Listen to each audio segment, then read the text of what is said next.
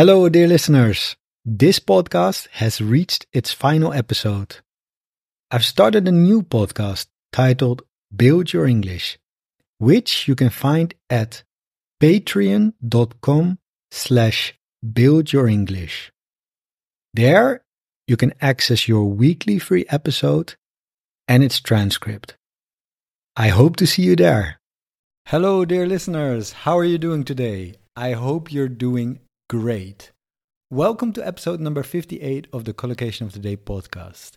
And in today's episode, we're going to be talking about adverbs of degree. Are you ready? Here we go. So, adverbs of degree. In this episode, I'll first explain a few things about this particular topic, and then in the second part, you'll get to do the task. All right. We often use adverbs of degree to modify verbs, adjectives, and adverbs. So we've got, let's say, two groups of adverbs of degree. We've got intensifying adverbs and softening adverbs. And some examples of intensifying adverbs are absolutely, absolutely ridiculous. Very, really, extremely, totally, utterly, entirely, and highly. They are all intensifying the verb or the adjective or the adverb. Then of these, very and extremely can't be used to modify verbs. So we can't say, I very agree with you, or I extremely agree with you. But we can say, and this is my example, I totally agree with you. His decision to start a war was absolutely terrible. Totally and absolutely. Intensifying adverbs. Now we also have softening adverbs, and examples are quite, fairly, and slightly. So let me give you a few sentences. It's quite annoying that I can't go to the gym before 7 a.m. Another example sentence, I'm fairly sure that there aren't any tickets left for that flight to Valencia. And an example with slightly, Gabriela was limping slightly after yesterday's intense workout. And limping is when you're walking with difficulty, right? Typically because of a damaged or stiff leg or foot. So in Gabriela's case, it was an intense workout that caused her limping. Now, there's not only a division between intensifying and softening adverbs, but we also use different adverbs of degree to modify different adjectives. Now, what do I mean by different adjectives? We have ungradable adjectives and gradable adjectives, right? So, for example, adverbs that are used with gradable adjectives are very, extremely, fairly, really, slightly, and highly. So I'm very tired, I'm extremely tired, I'm really tired. Really is a gradable adjective. And then we have adverbs that we use with ungradable adjectives. So absolutely, completely, entirely, really, totally, and utterly. So for example, absolutely terrified, or I was really terrified. Terrified is an ungradable adjective. Now, not all combinations of adverbs and adjectives are possible. The only constructions that are always possible are very plus a gradable adjective, very tired, and absolutely plus ungradable adjective. I was absolutely terrified.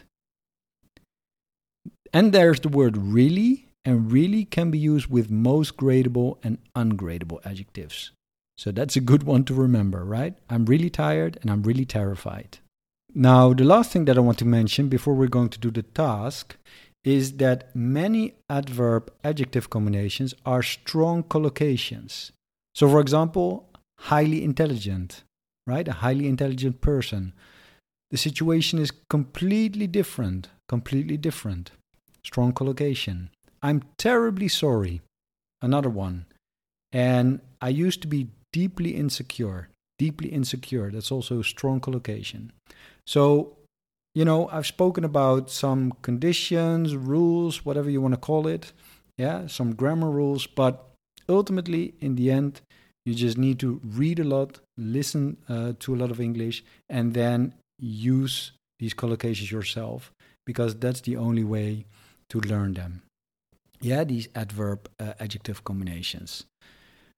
All right, now over to you. Let's do a short exercise. So I'm going to give you a task, and in the next 8 combinations or questions, you have to choose the word which does not normally collocate with the adverb at the beginning of the line. So I'll give you one example. I have the adverb perfectly, and then we have perfectly clear, perfectly normal, perfectly dependent, perfectly capable. Which one does not collocate with the adverb perfectly? And in this case, it's perfectly dependent. We don't say perfectly dependent. Yeah? So you got the gist? Let's do it then. Highly gifted, highly promising, highly talented, or highly clever? What do you think? We don't say highly clever. Yeah? Somebody is not highly clever. Fully qualified, fully worried, fully booked, or fully equipped? You cannot be fully worried. You can be really worried, but not fully worried. Yeah? So fully qualified, fully booked, fully equipped are strong collocations. Okay, let's move on to the next one. Wholly informed, wholly inappropriate, wholly inadequate, wholly unacceptable.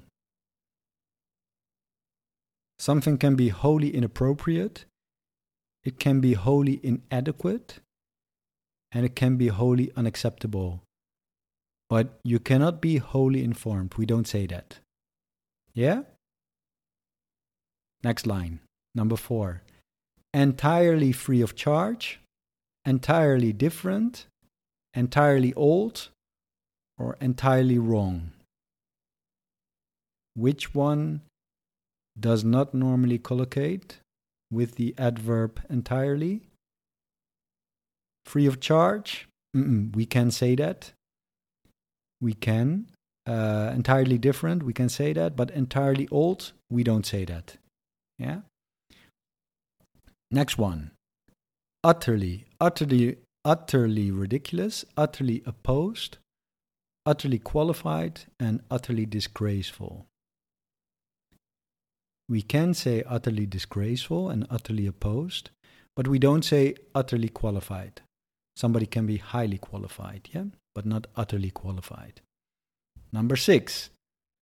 Totally unnecessary, totally unexpected, totally independent, totally intelligent. That last one, the last one doesn't sound good to me. Again, highly intelligent, not totally intelligent, right? So totally unnecessary, that's correct. Totally unexpected, totally independent. Those are all correct, but we don't say totally intelligent. Then we have bitterly resent, bitterly regret, bitterly dislike, and bitterly oppose. Which one is that? Which one does not normally collocate with bitterly? That is dislike. Yeah, I really dislike something, but I can't say I bitterly dislike something. And then the last adverb of today, fiercely. Yeah, and fiercely can mean extremely, yeah, or powerful. So fiercely generous, fiercely ambitious, fiercely proud, and fiercely loyal. We don't say that somebody is fiercely generous, yeah? We say that someone can be fiercely ambitious or fiercely proud or fiercely loyal, yeah, but not fiercely generous. By the way, that's quite a challenging word to pronounce. Can you say that? Fiercely. Maybe check it in the dictionary to practice. Fiercely. Okay then. This is the end. I hope you enjoyed this episode. It's almost 10 minutes this time. If you want to learn more about this topic, adverbs of degree, and gradable and ungradable adjectives, then I highly recommend listening to episode number 36. But for now, I just want to say, as always, take care of yourself and each other, of course. Bye-bye. Oh, and one more thing. You might have heard that I have a new podcast. It's called Build Your English.